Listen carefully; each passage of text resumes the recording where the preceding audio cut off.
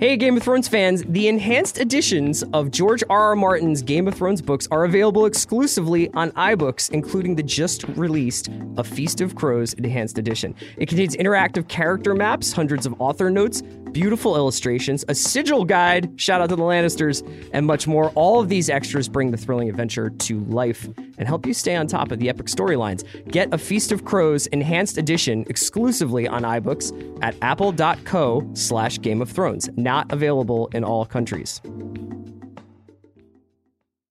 I need support staff to clear the room. Stand up and walk, now. Hello and welcome to The Watch. My name is Chris Ryan. I am an editor at TheRinger.com, and joining me in the studio, he just moved this table with his mind. It's Andy Greenwald! Do you know that was... Well, that was our show for today. Thanks for tuning in. We're not even talking about it today. Do you know that was my my contribution to the show? Is that what you did? First of all, I yelled a lot. I just was like, I'm going to be Chris in this room. I'm just going to be the fire starter. I'm going to get people hype. Yeah. I don't even know why I just yelled at. 2, I was like, no, this idea is cool, but what if he did stuff with his mind? Yeah. And they were all like, what? And Noah was like, cool, beat it. Noah was like, no. I was like, no, there's this idea of mutancy. And he was like, tell me more. Andy, it's the re-up. It's Thursday. We want to say hello to all of our listeners. Today, we're going to be joined by our buddy, Chuck Klosterman, who's going to talk to us about a bunch of different pop culture things. We just want to say thank you to everybody who's been sending in fan art. I look like a disused peanut in one of those pictures, and then somebody also did. And I look like Mike Judge's famous creation, Butthead. Yeah. So that was cool. Thanks for that. We would love it if you just share the podcast with a friend. It helps us out a lot. Also, how about everybody who's checked out Zoo Station from libraries or bought it from online book retailers?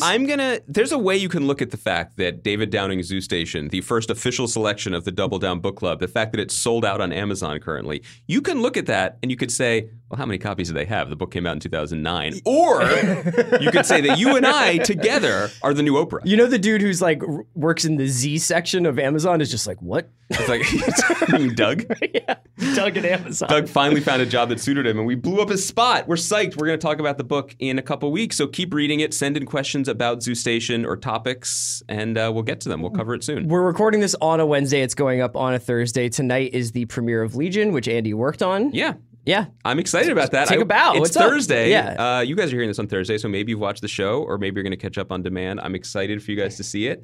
I think it's an exciting show, and we are going to talk about it in some creative fashion. Yeah, we'll talk about it on Monday, so you guys have a couple of days to catch up on it. And to process, really let it just sink in. Yeah, that's right. Because move stuff with your mind. Okay, Andy, let's first start with Who Won the Week.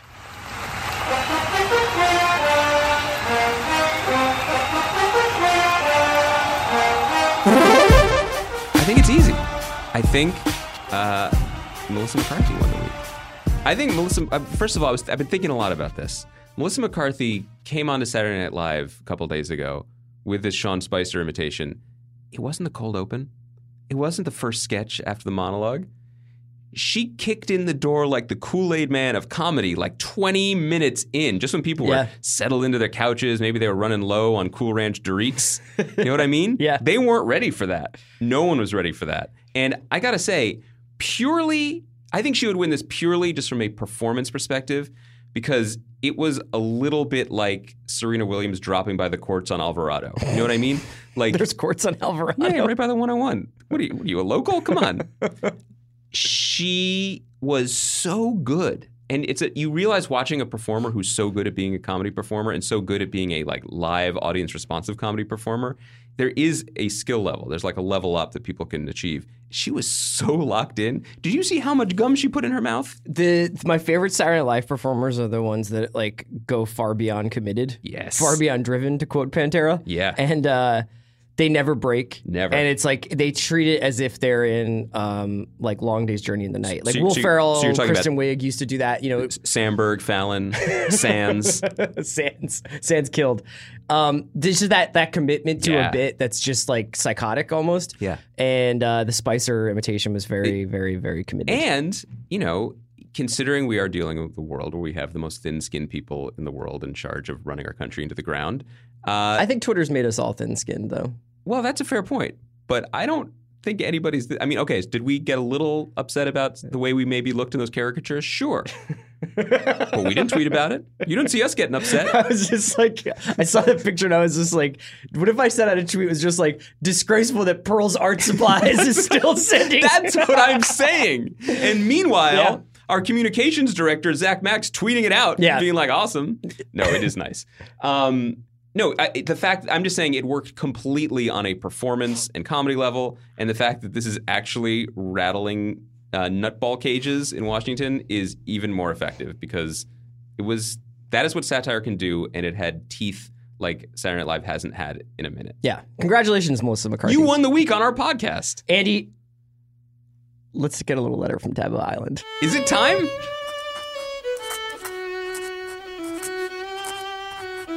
You know, dear Andy. Thank you.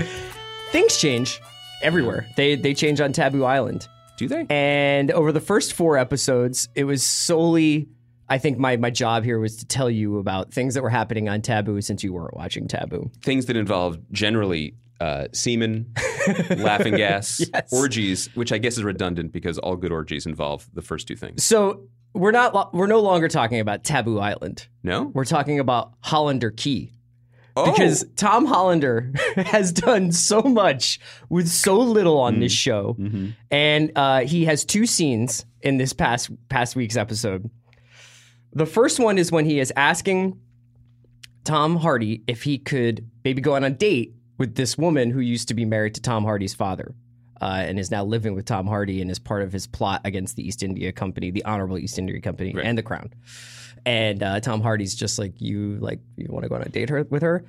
And Tom Hollander says, not only is she among the large group of women I would sleep with, she is also among the smaller group of women I would masturbate over. Oh. Yeah. Well, first of all, kudos for sharing. Yeah. You know, I really appreciate... That's the kind of honesty and friendship that I feel like is lacking in this world. Yeah. You've never said anything like that He's to me. candid. There's also an amazing scene where Hollander talks about making gunpowder with this crappy chemical that would make it faster. And he's like, the problem is that like when the French do it, they blow things up by accident. So that was good. Taboo was actually excellent this week. They switched directors. So Sean T. Collins wrote a really good review of this in Vulture where it was like how there was like subtle shifts in the visual. Can I, as makeup? The grateful recipient of these postcards, you didn't seem excited about this one, frankly. No, because can I give you some feedback, constructive feedback? When you're selling me on Taboo Island, when you're trying to get me to pay a visit, I don't get much vacation. I got a kid, you know, like it free time is at a premium. You're not going to sell me on subtle shifts. You know what I mean? Like, I appreciate that you're trying to, like, find my weak spot. Yeah. But last week, you were like, this dude comes on, and he's like Muggsy Bogues, and he's full of demon spunk.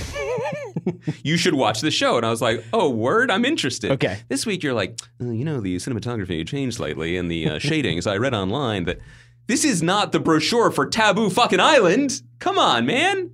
Taboo Island's going to tear us Did you bring in a marketing expert? Like this, you got to sell me on it. Sell me hard. I think I got self-conscious. I understand that. Yeah, it's like, you know, it's become a thing. This is what it must have been like on week 6 of Andy's airplane movies. You started feeling like you had to deliver on a mass scale. Not really. I felt terrific because I was flying on airplanes getting drunk on Shard. Man. Okay. Thank you for the constructive criticism on Taboo Island. We'll definitely take it to heart. You and the rest of the tourism board? Yeah.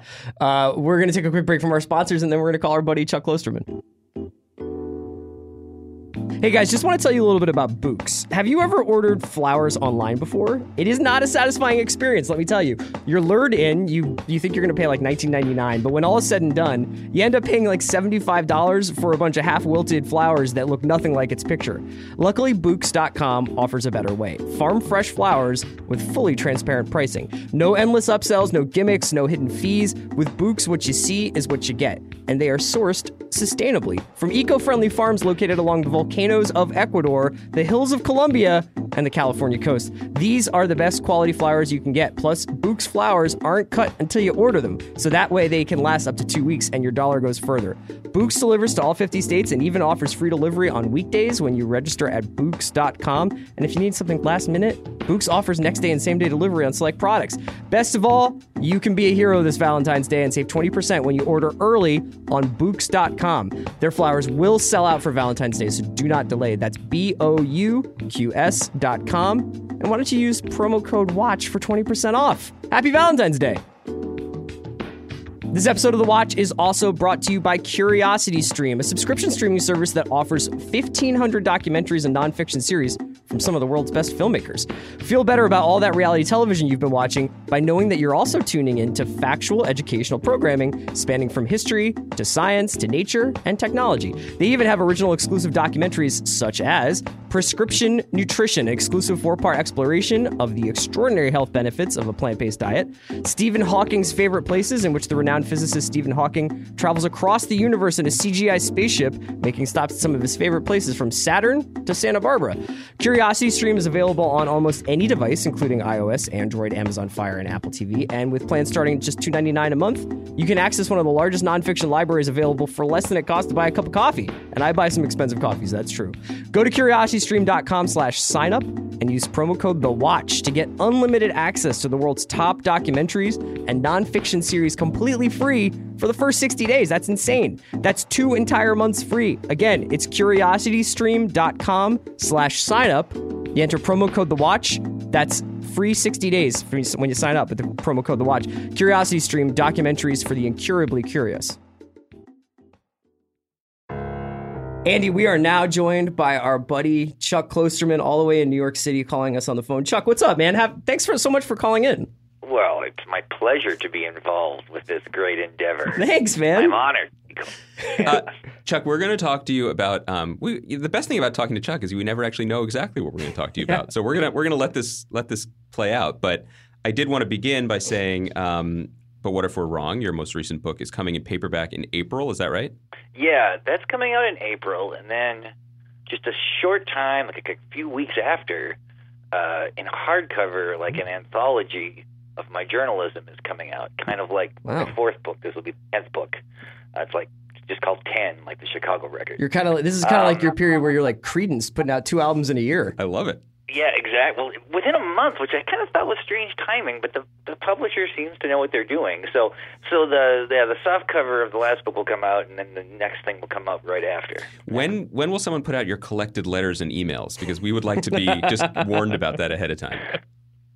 Well, there could be some rights issues with that. Have you given any thought to, like, you know how every so often you'll read that like a writer has just, later in his career, later than where you are in your career, of course, but just like sells literally every scrap of paper he ever doodled on, generally to the University of Texas.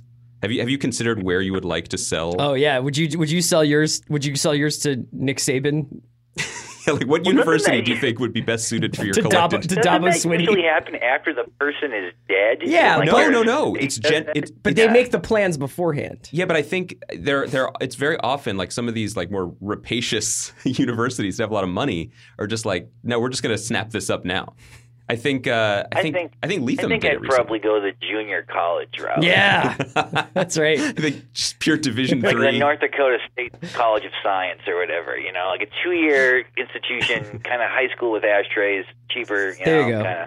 Not Clemson, though?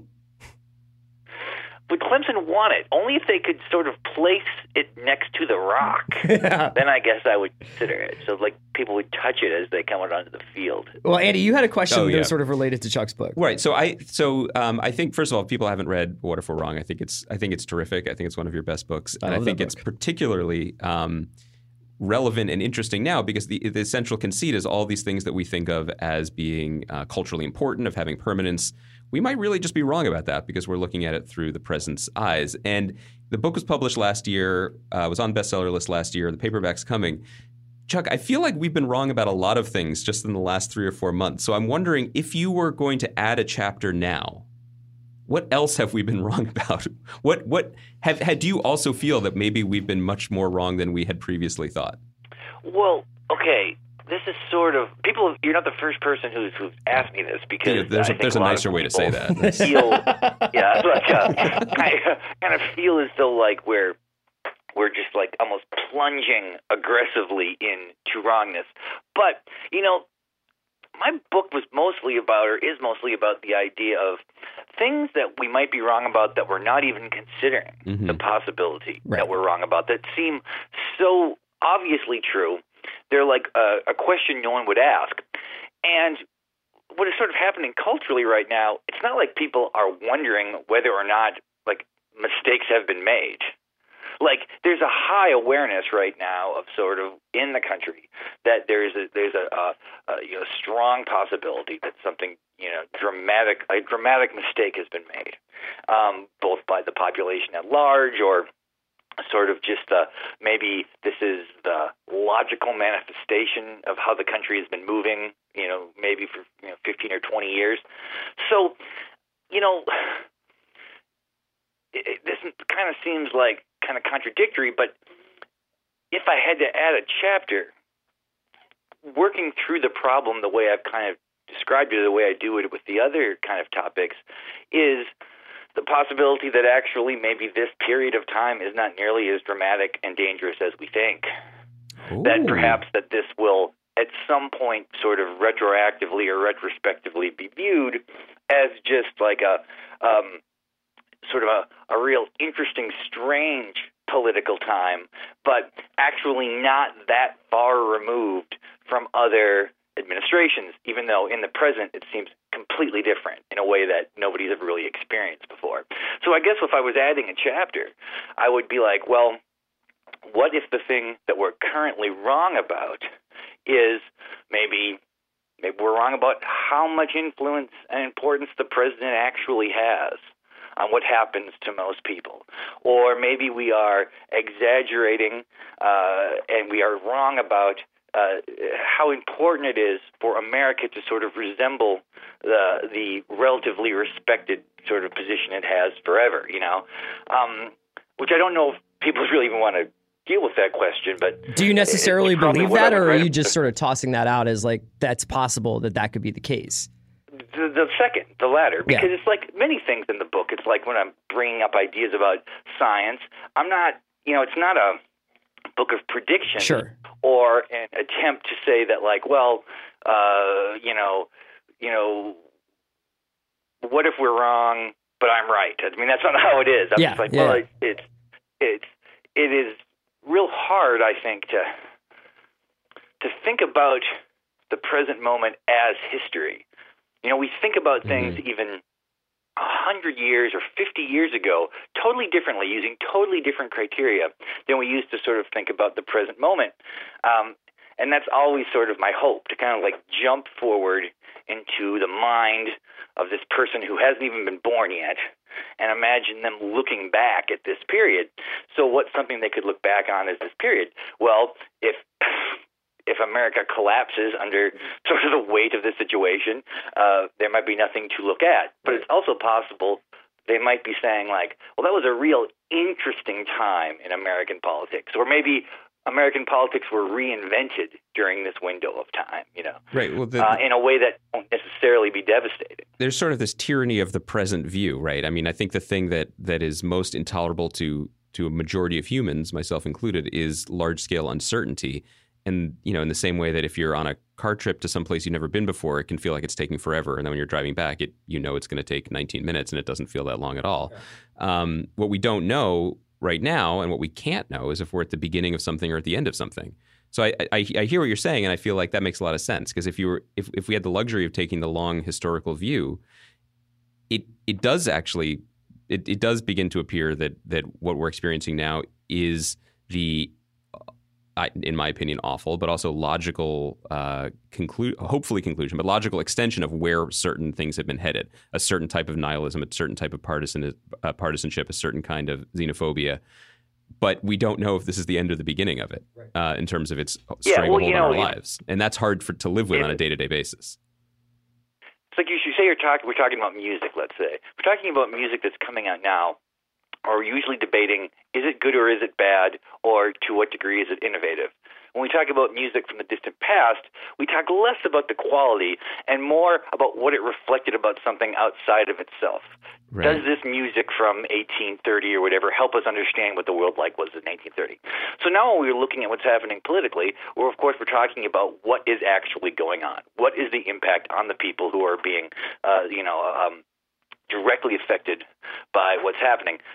In the future, though, it might be more like, well, you see things kind of in broader strokes, and it will be like, well, was this sort of, like kind of the last gasp of a certain kind of conservative movement, or was it the beginning of a new kind of conservative movement? The specific things that happen will not matter as much, right, sort of as the theme of the experience. What do you think about the role of context and cultural appreciation? Because what you're talking about now made me think of how the week of the election, or immediately after the election, Chris and I on the show talked about the new Tribe Called Quest album, and how, though it was recorded well before the results in November, it felt just soaked in that moment. It felt particularly rich and resonant and almost prescient in what it was talking about. And on the way to the studio today, I drove past, there's a big billboard on Sunset for Jordan Peele's new horror movie Get Out, which deals with ideas of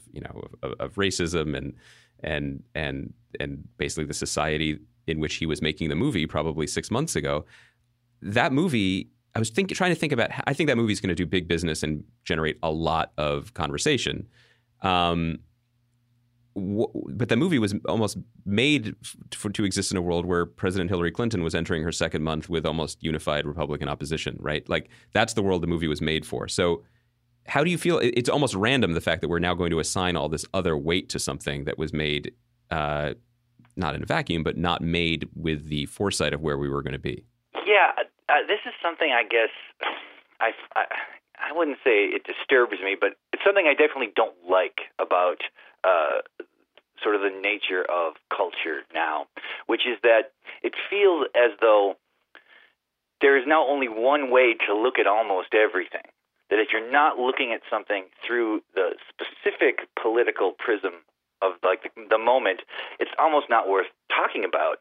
And I think a consequence of this is that, assuming this political moment does pass, and maybe Steve Bannon will start a war or something, and everything will end. But I think the more likely scenario is that this will be like a moment in time, and that when people look back on the culture of this period, many things are going to seem underrated and more valuable than they seem now, because right now there's only one way to understand everything. I think that the clearest example to me was this last Super Bowl. I mean, it's pretty clear to me that this was probably the best Super Bowl of all time. You can make arguments for a few of the other Patriots games, the Steelers and the Cardinals and one of the Cowboys, Steelers Super Bowl, but it seemed like this was the best Super Bowl. And yet, immediately after it happened, there was almost no conversation about the game itself. I mean, I received a text a second after the game from someone who said, the Falcons won the popular vote. And then, like, when people were talking about, Lady Gaga and whatnot, it was like, okay, well, she did a song by Woody Guthrie, and, his landlord was, related to Trump. It was like everything immediately became about this secondary idea. And I don't know if that's really sort of like a critically healthy way to look at the culture. Or I feel like, I was talking to another friend of mine about this new George Saunders book that's coming out, and the reviews seem to all have kind of the same attitude. It's like, well, this is a great book, but we really needed him to sort of talk about what's happening now. It's too bad he's writing about Abraham Lincoln. He should be writing about Trump. And it's a novel. Like, why is the only way something can be meaningful or important is how much does it reflect what's happening in the world right now? I think this is like there are many bad things going on right now. This is not the worst, but it's something that I think about as, I don't know, something I don't like. I think that I wonder whether or not, in 20 years, there are cultural artifacts that will come out during this time period that will lose that. I mean, I would imagine if we're all still here in 20 years, that we'll look back on some things that happened over these years the same way people look back on It Takes a Nation of Millions to Hold Us Back, or Sandinista or Double Nickels on the Dime or, records that came out or movies that came out or television shows that came out, and they have a cultural context, they have political resonance for that time being, and they can be read as documents of that time. You can read Sandinista as like a sort of digressive political essay, but you can also just listen to it as like a bunch of guys from England who were sucking in all the music that they were hearing at the time in London and New York and Jamaica. And I wonder whether or not, the same thing for that football game. Like, I don't think in 20 years, if they are showing an NFL film about that comeback, they're going to say, and of course, the Patriots were the team of Trump and the Falcons were the team of the people, but the Patriots triumphed. I mean, I don't think that might be written in Dear Leaders history books at that point when President Eric Trump. Oh yeah, like if Rick Perlstein or something writes about this period. I guess of time, what I'm saying is that it's just like in. it's a present tense problem, but I don't think that that's going to be something that lingers unless we are truly in a lot of trouble. Well, I mean, but it's a confusing thing, like because. Okay, something like Saturday Night Live now, it seems to be viewed with a level of importance that is not only outsized, but in many ways contradicts what the idea of that show is supposed to be. Like, I don't know if people are even watching that show for its comedic value. They're laughing at things, they're finding humor in it, but it's almost like this is an important thing to be doing for a part of the populace. Like Curb Your Enthusiasm's coming back. I think that entire season of Curb Your Enthusiasm is going to be viewed as a political show this time. Well, and I was just going to say, but Saturday Night Live in this case, I mean, the president is responding to it. Like yes.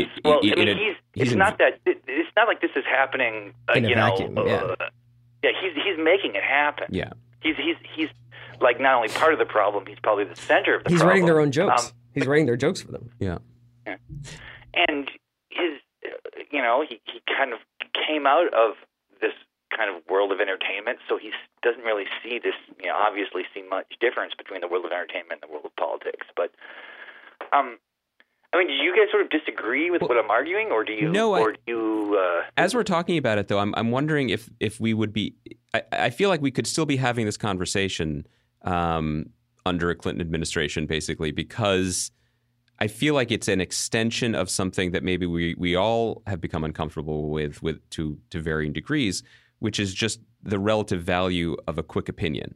I think that as a critic at Grantland, I was becoming frustrated with the need for not just the 2,000-word piece that I would write coming off of watching something maybe once, but then that you would have to have the tweet also. You would have to respond immediately. Everything was a very quick response, and I think that it can make you better as a person. I can think it make you better as a thinker and as a critic, and just as a consumer and appreciator of art to go further back. I think that. For me, one of the most enjoyable things this year so far has been watching The Young Pope, as listeners know. But one of the reasons why is because I can find a lot of things in there that make me think about our current situation. But I can also find a lot of things in there that are just insane visual images of nuns playing basketball. I wonder if it's the same reason why people are going back and reading Orwell or reading Philip Roth's Plot Against America, because maybe we have a different insight into these works now, and they are, in a way, they're like these works of art, like Nixon, are tanned, rested, and ready. You know what I mean? They've been there. They've sunk in a little bit, and now we can process them at a different speed. Yeah, and Chuck, I would just add on to that I feel like having this stuff be the prism through what most pop culture is going to be viewed through, having the prism of the Trump administration and the current political climate seems like a pretty small price to pay to have a level of mass engagement and defense of certain principles that people believe in, and I think that, obviously it's frustrating if you feel like a piece of art or a piece of pop culture that is made outside of the context of the current political climate or has nothing to do with it, that it's being forced to engage with that even in the critical conversation. So that I'm sure something like Legion will, and I'm sure that the Americans, when it comes back, is going to be looked at as it's our relationship to all those things. Oh, sure. Are going to be lenses that we view these things through. But I feel like it's good to talk about this stuff a lot. And I don't think that I personally get worried about being complacent. I feel like in the last week or so, I have, you know what I mean? In a way that it really doesn't matter one way or the other to anyone else. But I can feel a little bit of a return to kind of feeling okay on a day-to-day level and checking in intermittently rather than being completely plugged into the feed of like every single thing that happens I'm checking on and getting worried about and getting anxious over and you know, that leads me down 7 rabbit holes, and the next thing I know, it's been 2 hours and I haven't left Twitter. I mean, I feel like... And you're crying. That just happens randomly. But you know what I mean? Like, I don't know. I don't think it's... I feel like something integral has reversed, though. I mean, yeah, maybe it is because this period of time is so unique. You know, so often that belief has been, you know, expressed before and just sort of evaporated. It always does seem different.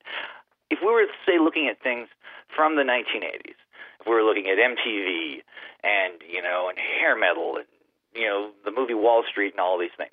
Well, now, years later, you look back on those things and they seem to sort of be the manifestation or the illustration of that kind of political period. Mm-hmm. But at the time of their newness, that was not something people were generally talking about in the way now everything is immediately put through that lens. But don't you think that has as much to do with the democratization of people having a platform and people having a voice about the things that matter to them? And back in the 80s, there was only so many places controlled by so many people in terms of what the way you would talk about MTV or hair metal back then was either Circus, Rolling Stone, or, you know, Time Magazine or whatever, like the few outlets that you would have to be like, hey, this seems like a reaction to Reagan. You know what I mean? Or this seems like it's a product of... That's possible, Chris, but doesn't it... I was listening to the podcast Simmons and Curtis did about, like, you know, the stick to sports stuff. Yeah. And I think one of the things that they were sort of talking about without directly saying is that you say that there's this multitude of sort of voices now, and that's true, but all of those voices do have the same desire, which is to be heard. And it seems as though to be heard, the only way you can do that is to now discuss what is happening politically. Like, I think if somebody was writing about the young pope, and they were like, I'm really going to write from this from a formal perspective. I'm not going to talk about, you know, do I see glimmers of Trump in this or whatever? I mean, that's not going to be part of it. I feel like regardless of what they were arguing, that would be ignored. And there would even be a percentage of the activist kind of populace who would be like upset that someone was using that kind of tact to describe something, that there's almost been an enforcement of a singularity of thought about how things can be considered, not necessarily a singularity in what those thoughts are, but the topic has to be political. And like you say, is that a small price to pay? I suppose. I mean, it's not, you know, the average person is consuming these things in their own way outside of kind of the mediated world around it. But I think it's weird. Like, I don't like that this has happened. I would say, just to flip it around a little bit, though, the reaction is going to be what the reaction is. And I had certainly had issues with Twitter even before all the recent catastrophes started happening. But just personally, as someone who is trying to engage with art and make art and comment on art and make podcasts to talk about art, I'm really shaken, you know, and this has shaken me to the point where I struggle with things that I thought were core beliefs. Like, I don't know how much this beautiful everything television... seems quaint. Well, that's what I mean. This beautiful television show, or this beautiful image, or this wonderful scene, this book that I'm reading, this comic book, whatever, song, I'm shaken as to the value of it, either to myself or outside of myself, you know? And so I find I'm very grateful, actually, that I'm not a daily critic at this moment, because I would be very much struggling just trying to maintain a compass setting as to how to process things and then how to separate them, how to separate the signal from the noise, basically, on a daily basis. You know, on Monday, Chris and I talked about the new 24 show, and my reaction really wasn't critical of the show's faults, which I think on a structural level and on a conceptual level are major. My response literally was the political stances of it. Fuck off with the show. Yeah. Because right now, I just can't, and they shouldn't. Which is not a helpful criticism, but I'm rattled to the point where I can't can't. I get think it together. it has as much to do with how difficult it is to transition from like it depends on how you can compartmentalize in your life.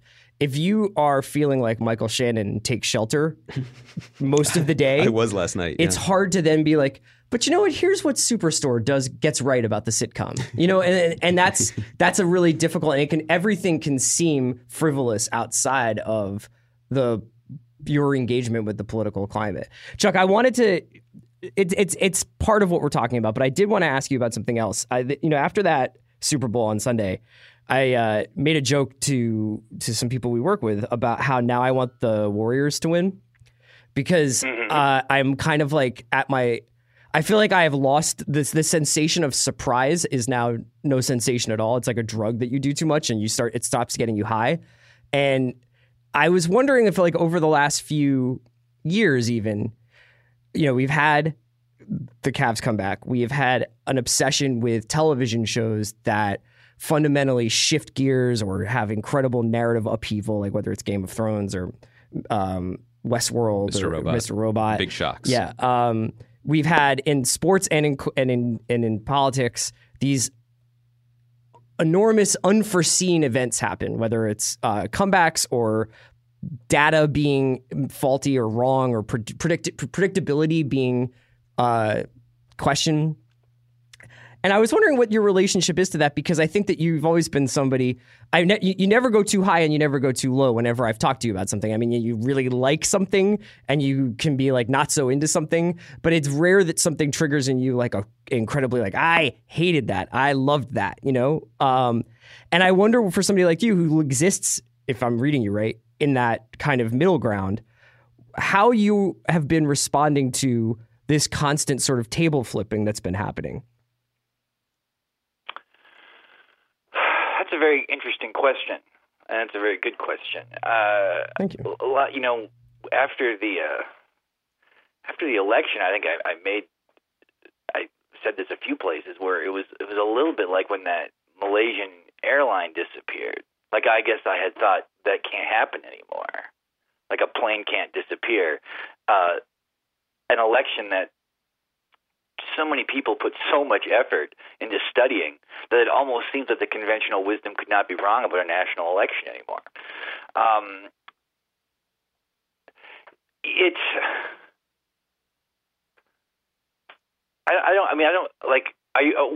you asking like how do I feel about it, or how do I relate to it? Is the capacity for surprise in your life as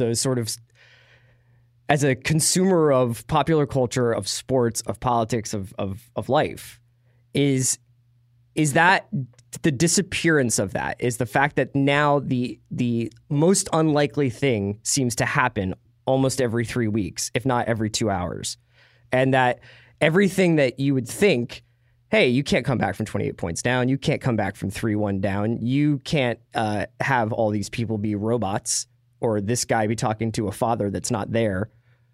This guy can die and come back. Is the breaking of all those rules? I mean, like, I always look, this is hardly World War I that we're going through, but I'm always fascinated by how, world modernism grew out of World War I as a reaction to the idea that the impossible had happened, that the catastrophic loss of life that happened was like their way of dealing with that was to shatter all the rules of the formal things that they were doing. Music and art and painting. And in a weird way, I almost feel like the world has been predicting the world we are in right now. It's been saying like, you can't hold, and this goes back to your book, you cannot hold these things to be givens. It's a luxury to think that things are set a certain way. So I don't know if I have a question as much as I'm saying like... it is, I mean, kind of tying all these things together, like the world of sports and these other things, there is, or like the idea of Westworld, I don't know, I guess that seems like something that, obviously that existed before. Sure. But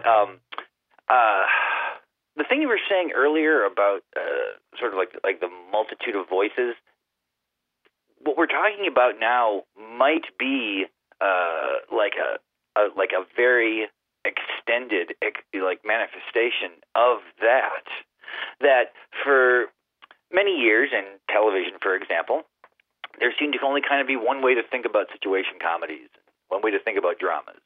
And most football coaches sort of believe the same ideas about how football is supposed to be played. Sure. And the media sort of operated from this idea that there was kind of an institutional center. It didn't matter if you were with the New York Times or the Omaha World Herald or some tiny paper in Bangor, Maine or whatever. The principles of how you sort of operated were the same. And those things that's not how it is now. I mean, now there really isn't anything where like the details of the subject have this enforced way of considering that there's only one way to do this. And because of that, maybe that has created this kind of collective universal chaos, where a lot of things that were only theoretically possible in the past, or kind of as a hypothetical, now actually happen in reality. I think there was maybe a time, you use the NBA as an example, when if a team was down 3-1 in the finals, the team itself might have almost conceded that, well, teams don't come back from this or whatever. Right. We're going to play hard and we're going to try, but just it's so rare that this ever happens.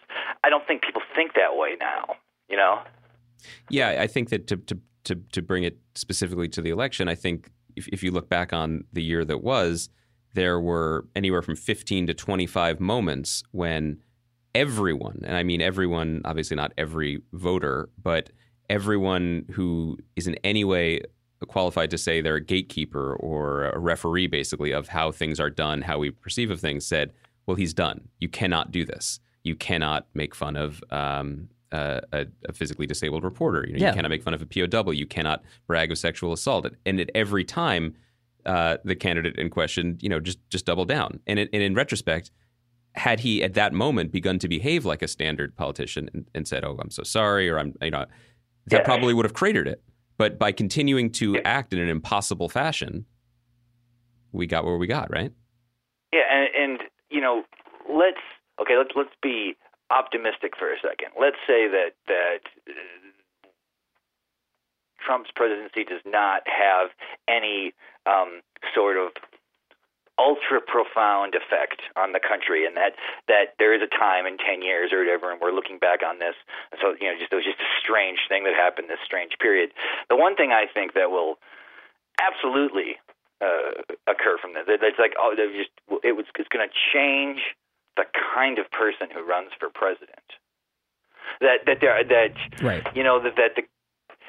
When you look at it now, the track record for celebrities who run for office, it's not they're not undefeated, but they're pretty close. I mean, whether it's Schwarzenegger or Sonny Bono or any of these scenarios, it does seem that the populace has changed, and that in a way that maybe does mirror the way Trump looks at the world. That the difference between a celebrity and a politician is much less than it was for everyone, the way it seemed 25 or 30 years ago. And I'm sort of intrigued to see what kind of person aspires to be president now, because I think it's going to be a different kind of person. Bringing it back to culture for a second, we've talked about how you feel about the way art is being processed and commented on and received. Do you have any thoughts or opinions either way on artists themselves, be they television showrunners or songwriters or football coaches, embracing this idea of the impossible? And this is always the comment, and it feels particularly trite to me now, but I certainly remember people saying it when George W. Bush won too, which is, oh well, at least punk music will be good again. But in this case, I'm talking in a broader sense of could we see radical innovation in ways that, as just fans of things, we might appreciate? Does your brain ever go to that place? Do you feel hopeful about that? Well, yeah. On the one hand, yes. I think that I think a lot of artists forever have sort of believed that what they were trying to do was in some ways the impossible. That they were coming from some place where they had no access to the art they imagined in their head, and they were going to do the impossible. They were going to make it exist, and that happened many, many times over. So I don't know, maybe that thinking has always existed. But what you just said now actually kind of feeds back to what we were talking to earlier. if the only way something can be seen as meaningful or important is if it somehow kind of comments or engages with the specific politics of the time, that puts a real ceiling on creativity. Because it makes the person who is ambitious, who wants to sort of have work that is being kind of consumed and chewed up and metabolized by the populace, it forces them to put politics into their work, even if that is not their natural inclination. So I don't know if if that answers your question, but that's sort of when I say like the fear of it, that's kind of what the fear I have is. That the only way it will seem to be a meaningful person is to be a political person. Yeah, I wonder. I think about a lot. I mean, when did Kid A come out? It came out in 2000, right? 2000, yeah. So when I think about that time in the contested election in the months afterwards, I mostly think about Kid A as the soundtrack to my life and to what people were talking about at Spin and things. That record was made by a bunch of weirdos in England who probably weren't paying the closest attention to the Bush-Gore race. They were not. It wasn't their country. There wasn't even the type of coverage that we've had now. And it was a reaction to people wanting to be a band that they at heart were not. That they were, in fact, most of them in the band were like, I like to listen to German IDM, and right. I don't want to be Kula Shaker and Oasis. I want to go. So the internal personal reasons for making the art ended up having political resonance or personal relevance outside of it, but it was not made expressly for that purpose, which maybe made it last longer. So maybe that's and that's the Tribe Called Quest thing. That's a way of looking at it. Yeah, I mean, I feel like the same thing happened when I saw Arrival, which was I think I saw it. I'm pretty sure I saw it once before the election and once after the election, and I liked it more after. And I do think that a lot of the way that people started talking about that movie was like, communication is important, like empathy is important, trying to understand things that are different than you is important. And all these things that have become themes over the last couple of months are sort of getting read onto this movie that had probably was not intentional. But I do think it basically what it is like, art is always going to be what the art is about for a variety of people. Everybody's going to have a different perspective on it. I don't think that saying, well, now this is going to be viewed through the lens of the current political situation is any different than any other art from Shakespeare and before. I mean, the reason why now all of us, I mean, we've been saying for years, Game of Thrones is a really interesting show about power, but now it's actually like, it's a really interesting show about power. Yeah. Do you know what I mean? Because people are being fed to dogs. Well, but because all the things that you were like, well, this seems a little hysterical. Some of the backroom, like behind closed doors stuff. This seems a little ridiculous. And I'm in no way saying like, oh, this is what a resonant show in the era of Trump. But I'm just saying it's not as fantastical as we thought it was. Chaos really is a ladder. Well, that's an interesting point. Before we let you go, I wonder if we could. We are, I think, in different ways, but essentially all arguing for hopefully trying to take a calmer, longer view of culture and sporting events. But we are faced with, in the next month, like this is some obstacle, these sort of, official annual inflection points looking back on what things mean and celebrating them. And we have the Grammys this weekend. We have the Oscars coming in 2 weeks. I think we've already established that these ceremonies will be the most woke ceremonies of all time, for good or ill. Do these serve? I mean, I guess it's a two-part question. I think I know your answer to the first one, and it's one I generally agree with. But do these types of ceremonies and trophy handouts serve any purpose? Period. Full stop. But do they serve any particular purpose this year in this climate in lieu of the conversation we're having? Well, okay. First of all, like I do think the Grammys are stupid. I never watch them. I don't know if I've ever watched them. But this will kind of seem like, I don't know, promotional or whatever. One of the things I kind of concluded upon writing this last book was there is a purpose they serve, even if I find it sort of preposterous. All award shows or specifically the Grammys? Award shows in general. Okay. But the Grammys are almost a clearer example, particularly the way the Grammys were in the 70s and 80s. Okay, less so now. I get the sense that the Grammys have sort of pushed themselves to try to reflect what they sort of think is kind of a cooler, edgier way to kind of perceive pop music. But certainly in the past, it was never seen that way. one of the people I interviewed in this book was Jonathan Latham, and we were talking about canons in literature. And what he basically said is the reason, like, there's sometimes you move to kind of destroy canons or whatever, like we don't need kind of canonical thought. But what the canon really does is provide the opportunity for competing canons. Mm. Like, you need things to sort of be recognized by sort of state institutions in order to sort of have a different kind of way to look at the world. You know, to say that, well, here are the 19 things that sort of were seen as being important during this period of time, when actually these 19 things are not among the most 100 important things that were happening in that idiom. Yeah. And here's sort of the competing canon.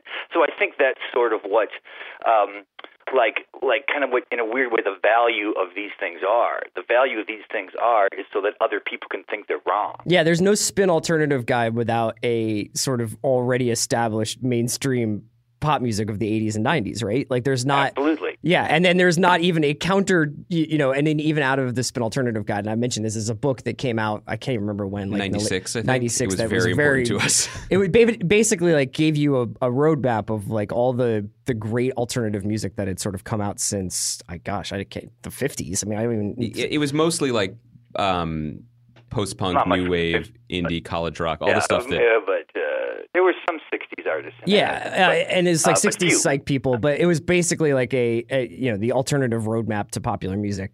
And in reaction to that, then you had like sort of, I'm not necessarily directly in reaction to that, but that's when poptimism comes up sort of in the early 2000s, and people start saying, well, actually, this sort of rockist idea of like auteurs and people who are really serious about their music degrades the value of stuff that was made maybe in a more industrial or mainstream environment. Yeah, so or it's the wrong priority to hold about what makes something. So good. That's really cool. You have to have a statement to have an argument, right? Yeah. I like that, and I agree with it. It's interesting to think that coming out of Sunday night at the Grammys, if you're looking at like what's going to be named the album of the year for 2017, or are these the 2016 Grammys? Anyway, the point being, they're already clearly what the two narratives will be. Like if Adele wins or if Beyonce wins, right? And it almost doesn't matter because the Adele record is beautifully put together, and I say this almost without judgment. I think it's a great album. Her fans love it. It does what she does best. It sounds good. It sold a lot. The Beyonce record, similarly. I think that's a better record. I think it's a more interesting record. But the bigger takeaway is people will look back on this award show, and if Adele wins, which will be seen as, I would imagine, a more conservative, safe pick, then that will be derided for sort of ignoring the culture at large. And if Lemonade wins, it'll be seen as a rebuke to the current political climate. And, here a feminist champion basically stomping back onto the stage and reclaiming what's hers. All of that is just extra stuff. The way I almost like it's a real interesting example, because there are many people right now who probably would view themselves as fans of both of those records, and yet the day after this happens, there's going to immediately be this debate you're talking about. Exactly. I don't know if Adele winning would be, at this point, but the way politics are at this point in the country, would be the more conservative choice. I wonder if the way most of the youth culture feels right now about what is important and what is going on, it would seem like Lemonade actually is much closer to the kind of the reflection of what is happening socially. So if Adele were to win, it would almost be the Grammys saying, well, we're trying to look at these things only as records. Yeah, formally. We're trying to look at these things. Yeah, and that it has nothing to do with how people feel about the ideology of these albums. It has to do with how they feel about the sonic quality when you play them. But I don't know. I would think Beyonce is favored. Am I wrong about this? I think so. Yeah. Well, I think there's always the sense. I think to your larger point, the Grammys are absurd and ridiculous and make no sense and matter very little. I think the group think that there are always these older voters, and they always want a sort of an album exactly like Adele's album. They want a big seller with and when I say classical, I don't mean classical music. I mean sort of a classic style of music, a classic packaging, a classic performance that would seem to me to be the front runner. But I think, as you're saying, the Grammys have tried to lower their voting bracket, lower the age of their voters, trying to be more plugged into pop culture. And also the thing is this, like, the Grammys have never made sense because you cannot wrap your arms around something as wildly discursive and aggressive as any year of music to represent really anything like a consensus. But if you look at the Albums of the Year nominees this year, it's Adele, Beyonce, Justin Bieber, Drake, and Sturgill Simpson. I would say, okay, fine. Like, my feeling about all that is fine. I think Beyonce probably deserves to win, but I don't know if Purpose was as good as the singles, but basically, like, this is a perfectly fair reflection of what a lot of people liked. I mean, just about what also is interesting is, like, the Grammys. All of these award shows, but I feel like in some ways the Grammys the most. Like, these are industry awards, right? This is the industry looking at its industry, rewarding something within its industry. I'm always surprised a little bit by how much the artists seem to care about the Grammys. Yes. But I guess it makes sense because it's really sort of like you know, it's in a way friends talking about friends about who's the coolest friend or whatever. So. That being the case, if you're in the music industry and you're looking at these records partially as taste, but also partially as, like, how you want music to be now, or, like, what the music industry is in trouble. So it's like, which of those two artists, or any of these five artists, I guess, sort of maybe represents the best path toward a lot of people keeping their jobs in perpetuity?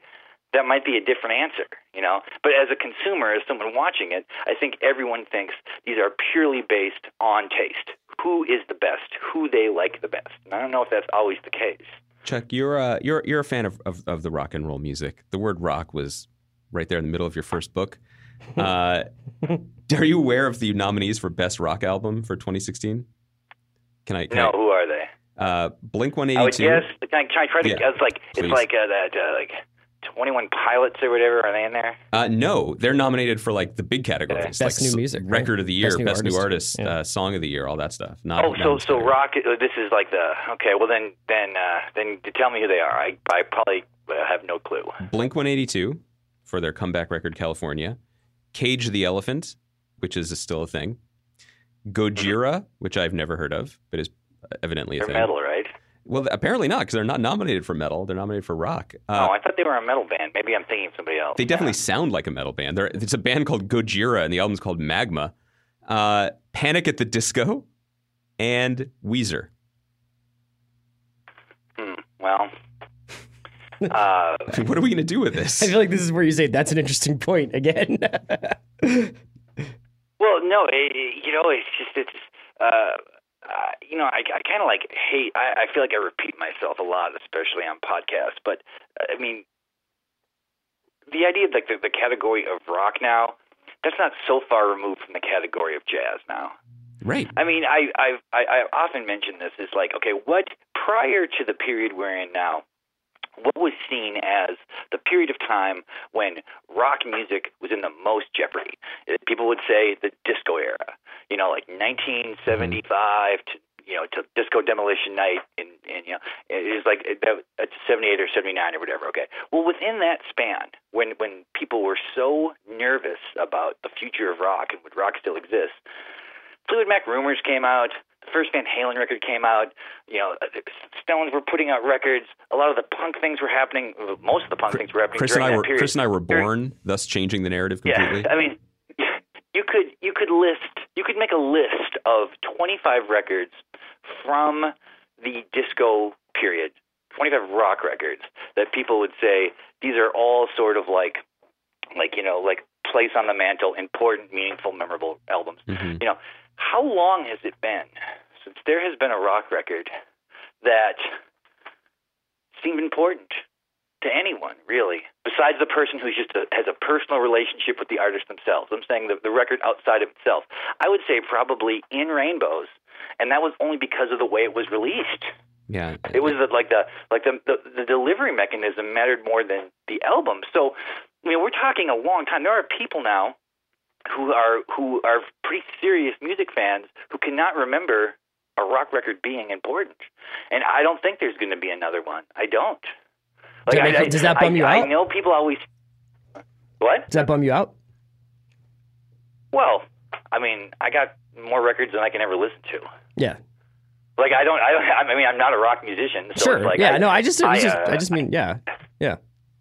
It's I don't know if it, you know, it would bum me out to the degree that like I like rock music. So if there was a great, you know, like the Car Seat Headrest record, I think that's a great album. Okay, that's relatively new, but it seems like a small thing. It seems like a niche interest, or like the new Japan Droids record. I think I really enjoy listening to it, but it seems like the equivalent, I think, to, you know, like the way it was for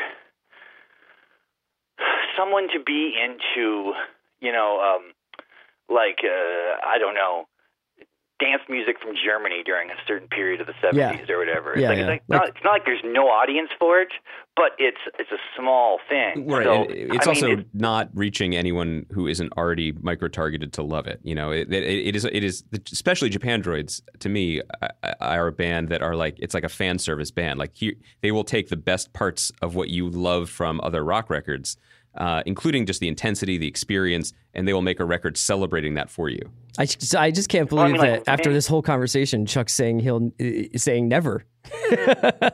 I know. Well, I mean, I could be totally wrong about this, but I don't see why it would happen. Like, you know, when does something become huge and important? It becomes huge and important when people who barely care are interested. When the most casual person has sort of a relationship with it, because there is no way to, you know, it's like not everybody the 13 million people who bought like the Saturday Night Fever soundtrack, they weren't all into disco, but it was like that was the record you buy. Frampton Comes Alive was like the record you buy. Sure. These things have this huge meaning because like the casual person is involved. I don't see how that could even happen now with rock music. Yeah, I don't see the idea. I think is real. Coldplay was like probably the closest there was, and very self-consciously so, to trying to do Joshua Tree U2 era, like you Joshua Tree era U2 of band that matters. But then also they've spent the last 5 years making dance tracks, trying to get on pop radio, which I don't say that pejoratively. I respect that. They're basically saying like, well, okay, well, what can a rock band that plays arenas do to continue to have a seat at that table and be relevant? And they're trying to go where the music is to mixed results. Mm-hmm. But that seems to be that's the plan they're following, and it doesn't seem to be like anyone else is either interested in following that or the audience isn't interested in watching them go. Yeah. Chuck, it's been awesome talking to you. We should probably wrap it up there. You can get Chuck's book, But What If We're Wrong, at all booksellers, I'm sure, online and otherwise. It's going to get the watch bump. It's going to be sold out now, like Zoo Station. And then, Chuck, when's that collection coming out? The collection, the soft cover of the last book comes out at the end of April, and then the new book, which is that old material, obviously comes out. There's some new stuff in there. Comes out in May. Okay, awesome. Well, hopefully you'll come on our show and talk to us about all those things soon, and we'll probably talk to you. Well, I was happy you asked me. It's always it's cool to be on it. Thanks, man. All right, thanks, man. Oh, that's nice to end on a happy note. Okay, thanks to Chuck. The watch list for Monday is Legion, the Grammys, and Girls. Yeah. And we will do a Young Pope. Maybe we'll do Young Pope for the re-up next week. We'll catch up to it. I think it's ending next week. I thought it was 10 episodes. I think, but remember, they're burning 2 per week. We're lost. We're lost in the Vatican. Lost in the Vatican. All right, man. Thank you so much for listening. Andy, I'll talk to you Monday. Great job, Bransky.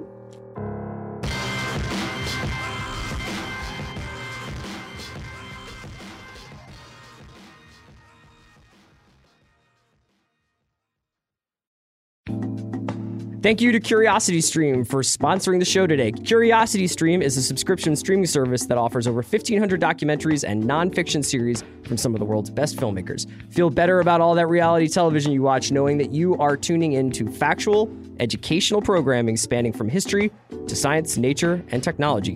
Go to curiositystream.com/signup and use promo code THEWATCH to get unlimited access to the world's top documentaries and nonfiction series completely free for the first 60 days. That's 2 entire months free. Again, that's curiositystream.com/signup, promo code THEWATCH. CuriosityStream, documentaries for the incurably curious. One more note about the enhanced editions of George R.R. Martin's Game of Thrones books. They are available exclusively on iBooks, including the just released A Feast of Crows enhanced edition. It contains interactive character maps, hundreds of author notes, beautiful illustrations, a sigil guide, and much more. All these extras bring this thrilling adventure to life and help you stay on top of the epic storylines. Get A Feast of Crows enhanced edition exclusively on iBooks at apple.co/Game of Thrones. It's not available in all countries.